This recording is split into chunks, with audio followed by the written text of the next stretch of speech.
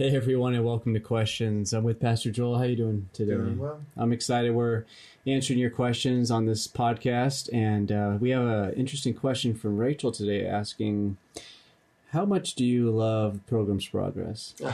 No, so much. I'm just kidding.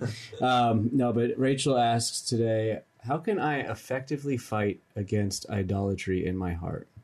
That's from Rachel today. Thank you, Rachel, for writing in. Yeah, thanks, Rachel. Great question. How can I effectively fight against idolatry in my heart? Well, first, I'm encouraged just by the question because it signifies that you are seeking to be sanctified by the Holy Spirit and further conformed into the image of Christ, and that you're recognizing that sin does not simply lie in the realm of our outward behaviors, but that sin originates beneath the surface in the depths of our hearts. And the heart in the Bible is used in different ways, but often it's used to indicate the central decision-making component of a person. Right? The heart is, it's not just the emotional factory. Right, we do that a lot in, I think, the Christian world today. We bifurcate the mind and the heart, right? And so we'll say, well, you got a good mind, and you like theology and you like doctrine, but your heart doesn't seem to be that intimate or passionate with the Lord, which is it's really a Gnostic. It's a heresy. It's a heretical divorcing of the mind and the heart. The Bible's clear. Jesus says the greatest commandment is to love the Lord your God with all your heart, soul, mind, and strength. And so heart and mind are both present. And there's nothing in the Bible that ever indicates even the possibility of loving God with our mind, but not our hearts, or vice versa, loving him with our heart, but not our mind, right? That I could somehow be passionate about Jesus without knowing Jesus. If anything is possible, it would be possible to know doctrinal tenets about the Lord without having passion for him, but you certainly can't have passion for a God that you do not know. And so, all that being said, the heart, again, it's not heart is emotions, mind is thoughts. No, the heart is the central decision-making factory of the person.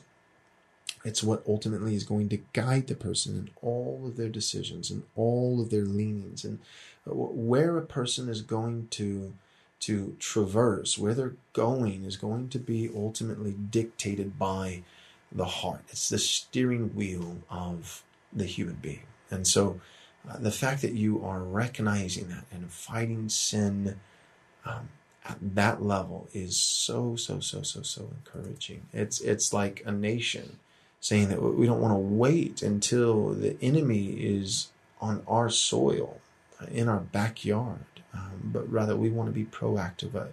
We want to go on the offense as a good defense. So all that being said, at the level of the heart, really what we're getting at is what the person believes. I addressed some of this in our most recent question, speaking of anxiety. Right? What does a person believe, and how does that influence the way that they live? Well, I'm going to go a little bit deeper with this particular question. So, the power of belief. Let's look at a scripture here. This is Hebrews chapter 3, verse 12. Hebrews chapter 3, verse 12. It says, "Take care, brothers, lest there be in any of you an evil, unbelieving," there it is, unbelieving heart, leading you to fall away from the living God. So the heart leads. Whatever the heart is believing or disbelieving, whatever core tenets the heart is committed to, is ultimately going to guide and lead, direct the whole person. And so if you have an unbelieving heart, that heart is going to lead you to fall away from the living God. Now notice that there's two descripting terms that ultimately are pointing towards what kind of heart this person possesses. So again, Hebrews chapter 3, verse 12. Take care, be careful, be on the defense, brothers. Now, brothers in this context, I don't think it's just indicating non-believers. I think it's talking about Christians. And so even for the Christian who's born again, who has a regenerate heart, right, who loves the Lord, even the Christian needs to be careful. They need to be on the defense. They need to take care lest there be found in them not just an unbelieving heart, but the text says an evil, unbelieving heart. According to this text, an unbelieving heart is an evil heart. An evil heart is an unbelieving heart. These two descriptive terms are synonymous. They're one and the same. To be unbelieving is to be evil, and to be evil is ultimately rooted. Evil is rooted in unbelief. It's an unbelieving heart. And the result of all of this, an evil, unbelieving heart it's going to drive you off a cliff. It's going to lead you to fall away from the living God. What we believe determines where we go. It determines who we are. It determines what we do, how we live, all these kinds of things. So think of it in stages. At the core, we have the heart and what it believes. Is it trusting Jesus? Is it treasuring Jesus? Or is it trusting and treasuring something or someone else? So belief, that's the bottom line. That's the foundation, the heart and what it believes. Now, what we believe is going to influence what we desire. It's also going to influence even desires that the Bible wouldn't say are wrong. All right, desires that are not inherently sinful in and of themselves. What we believe is still going to ultimately influence how we go about trying to gain our desires, right? So what we believe and what we disbelieve in our heart, the core of who we are, is going to influence what we desire and how we go about fulfilling those desires. And that, from there, it's going to influence how we think. And how we think is going to influence how we feel. And how we feel is going to influence how we live. So your outward behaviors and actions, it's not just attacking. You're so right with this, Rachel. It's not just going to war against sinful behaviors and actions, because how I behave and how I act is influenced by how I feel, my emotions. So behaviors are going to be influenced by emotions. Emotions are going to be influenced by thoughts. Thoughts are going to be influenced by desires, and desires are going to be shaped, if not even dictated, by belief. What do I believe? An unbelieving heart is going to drive me off a cliff. An unbelieving heart is an evil heart that would lead me to fall away from the living God. So what we have to do here is shape belief. How do I go to war in my heart against idols? How do I grow in conformity to the image of Christ, grow in sanctification by the Holy Spirit, by mortifying, that is, putting to death idolatry in my heart? I must, by God's word, shape my belief. I must grow in right belief. Right belief. So here are 4 things that you should believe about God. I think that these originated from a guy named Tim Chester. He's got some great material on this. So I don't want to pass them off as though I created them, but I think that they are just universally true. And there are a lot of other guys, such as myself, who've used this material that I believe it was Tim Chester who first originated it, but have expanded it and used it and applied it to other realms and other facets. And so I want to give Tim Chester credit for the original idea. He calls them 4 eternal truths of God, or for short, you could call them the 4 G's. Here they are. God is great. God is glorious. God is good, and God is gracious. Great, glorious, good, and gracious. Let me break them down quickly because I've already spent a little bit of time on this one.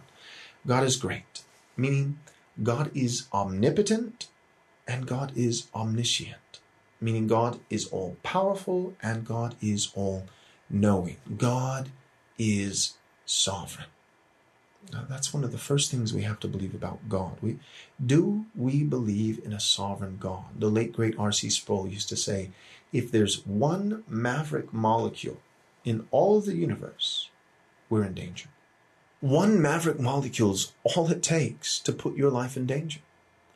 All the time I hear people say, well, I don't believe God's sovereign over everyone, but I don't need God to be sovereign over everyone and everything all the time. All I need to worry about is myself, and I'm submitted to his will. Well, that's great. You may be submitted to the will of God, but if your neighbor is a serial killer and they're not submitted to the will of God, you're in trouble. It's nice to know that regardless of whether or not somebody makes a conscious choice to submit to the lordship of Christ, that Christ is still Lord. That Christ is sovereign in his lordship over all, regardless of whether or not that person willingly and eagerly and joyfully submits to his lordship. Whether or not that person even acknowledges the lordship of Christ or the existence of Christ, to know that God is sovereign over all things is an immense comfort to us. So the first thing that we need to know, we need to believe at the heart level that God is great. He's sovereign over all things. And according to Romans chapter 8, he is working all things. That's good things, bad things. That's blessing and suffering. It's success and failure. God is working all things for the good of those who love him and are called according to his purpose. Again, for the good, God gets to decide what's good. Right? So that's good by God's standards. That's good defined by God. And so he's working all things for our eternal good, for our eternal blessing, our eternal safety and security and well-being for those who love him. All right. So if I believe that, if I believe that God is great, then I don't have to have the idol of control. See, there are core idols and surface idols, right? Anything can be a surface idol, right? I'm using this term loosely. You could have money, you could have sex, you could have marriage, you could have, reputation, popularity, TV, working out. I mean, it could be anything, food. Anything can be a surface idol, but a core idol, the way that I'm using this terminology, a core idol is something that ultimately, like a root, it would attach itself to some of these surface things, right? So money may be the surface idol, but it's because there's a core idol that this is springing up from, right? Root and branch, so to speak. Now, the core idol, if I don't believe that God's great, the core idol that's present there is ultimately going to be the idol of control. See, if God's not in control, I want control. If you don't believe in a sovereign God, then typically 99 times out of 100, the next best suited candidate for most people to be in control, if God's not, is them. They want to be in control. And so then this quest for control in order to fulfill this perceived lack of safety, this perceived lack of security, right? You want to be safe. You want to be secure. You want to be okay. And so because God's not going to be able to achieve that security for you, because God's not sovereign over all things, you're going to try to achieve it. And you're going to try to, with control, your own personal control all of your surroundings, all of your relationships, all of your circumstances, your money, your bank account, all these kinds of things, your marriage, your children, and you're going to find yourself lashing out, right? It's going to work up the chain. So because you don't believe that God is great, you don't believe that God is sovereign, you're trying to take control. And because you're trying to take control, all of a sudden it's causing you to desire certain things that you shouldn't desire, or go about fulfilling good desires in wrong ways, and it's causing you to think a wrong way, it's causing you to feel a wrong way, and it's going to cause you to behave a wrong way. You're going to be overly strict in your parenting. You're going to lash out in anger when you should have been patient. All these kinds of things. And so you got to believe that God's great. You got to believe that he's sovereign. You got to believe that God's glorious. What that means is the word glory in the Bible, especially in the Old Testament, it carries with it the connotation of weightiness, that God matters. God is significant. See, if I don't believe that God matters, that his opinion, what he thinks and feels toward me matters more than anyone else, then the core idol, again, that's going to take the place of God being glorious is going to be the approval of man. I'm going to be a people pleaser. I'm going to be a slave to the approval and acceptance of man. I'm going to want everybody with everything all the time to think well of me. And it's going to cause me to think a certain way and feel a certain way and live a certain way. And so all these behaviors, right? So many people are battling sin at the surface level. I have bad behaviors. I know I need to change that. Well, that's good, but dig deeper. Why do you have those bad behaviors? Well, because you got wrong emotions. You feel wrong.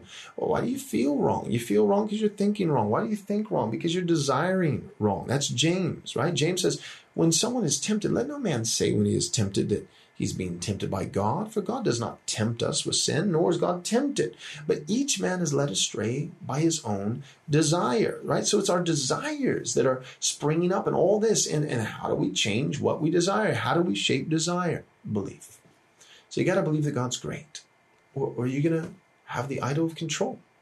It's going to shape your whole life. You got to believe that God's glorious, or you're going to have the idol of the approval of man. You're going to be a slave to what people think, and it's going to cause you to live a certain way, think a certain way, feel a certain way.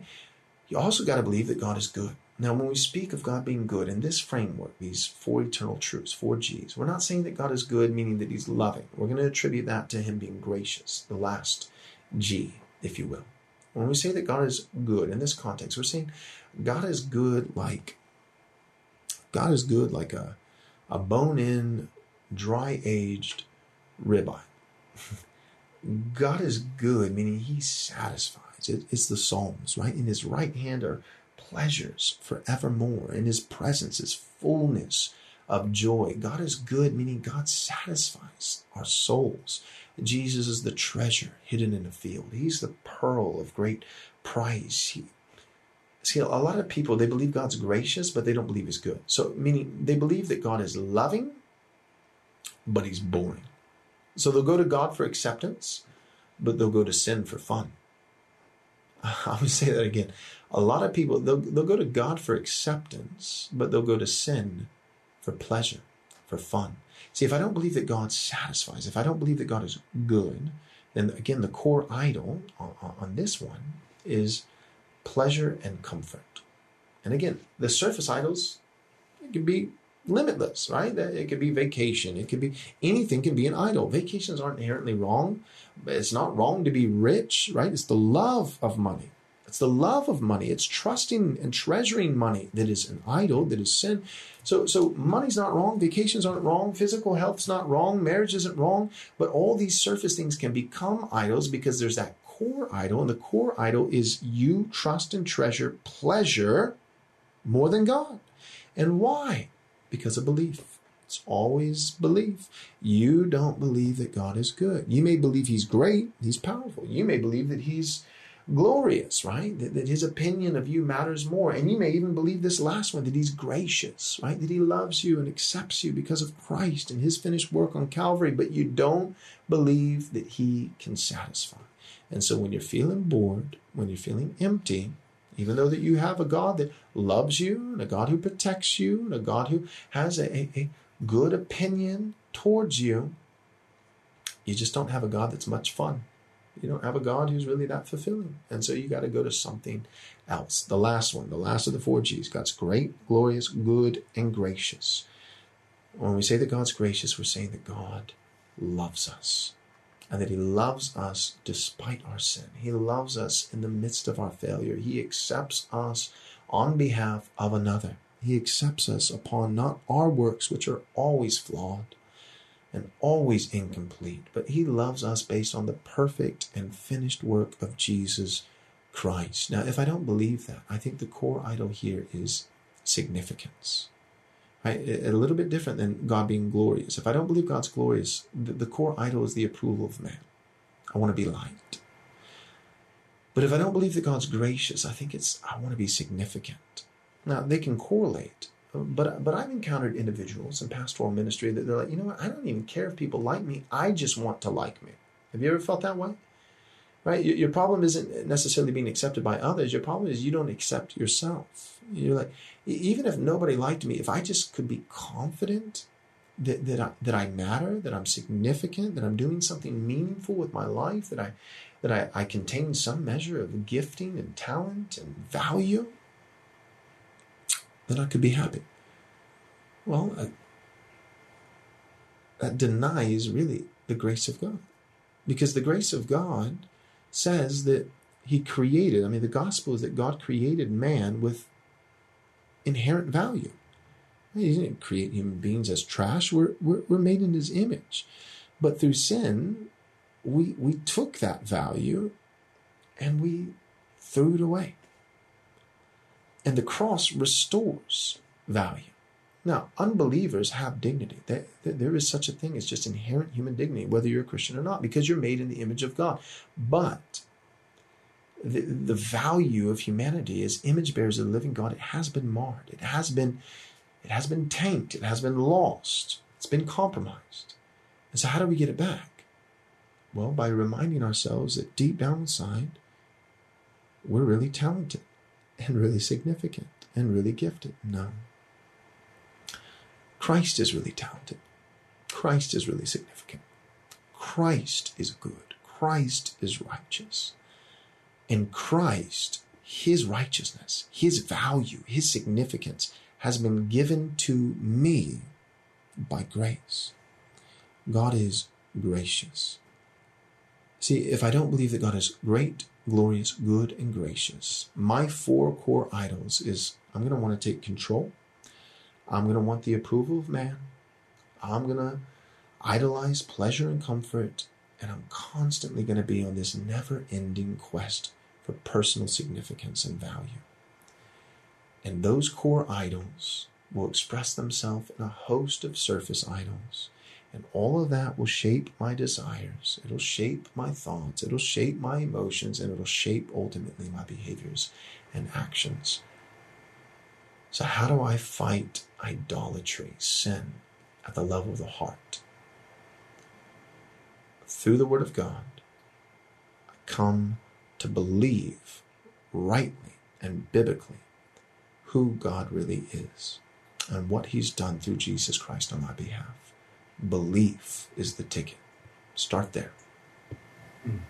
Well, thank you, Pastor Joel, and thank you, Rachel, for that question. I know the 4Gs has been a huge help in my walk with Christ, and we just want to encourage you, if you're watching on any of our social media platforms, write us in the comments section any questions you have that you'd like to see answered on next episode of Questions.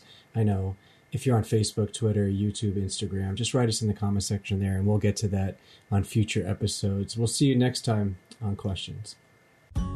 As a special thank you for your gift of any amount, we'll be happy to send you a free digital book from our store. To access this offer, visit rightresponseministries.com/offer. We highly recommend Pastor Joel's book, Am I Truly Saved? If you or someone you know has wrestled with doubts about the love of God, this would be a great resource. As a reminder, to get this offer, go to rightresponseministries.com/offer. And thank you for your generous support.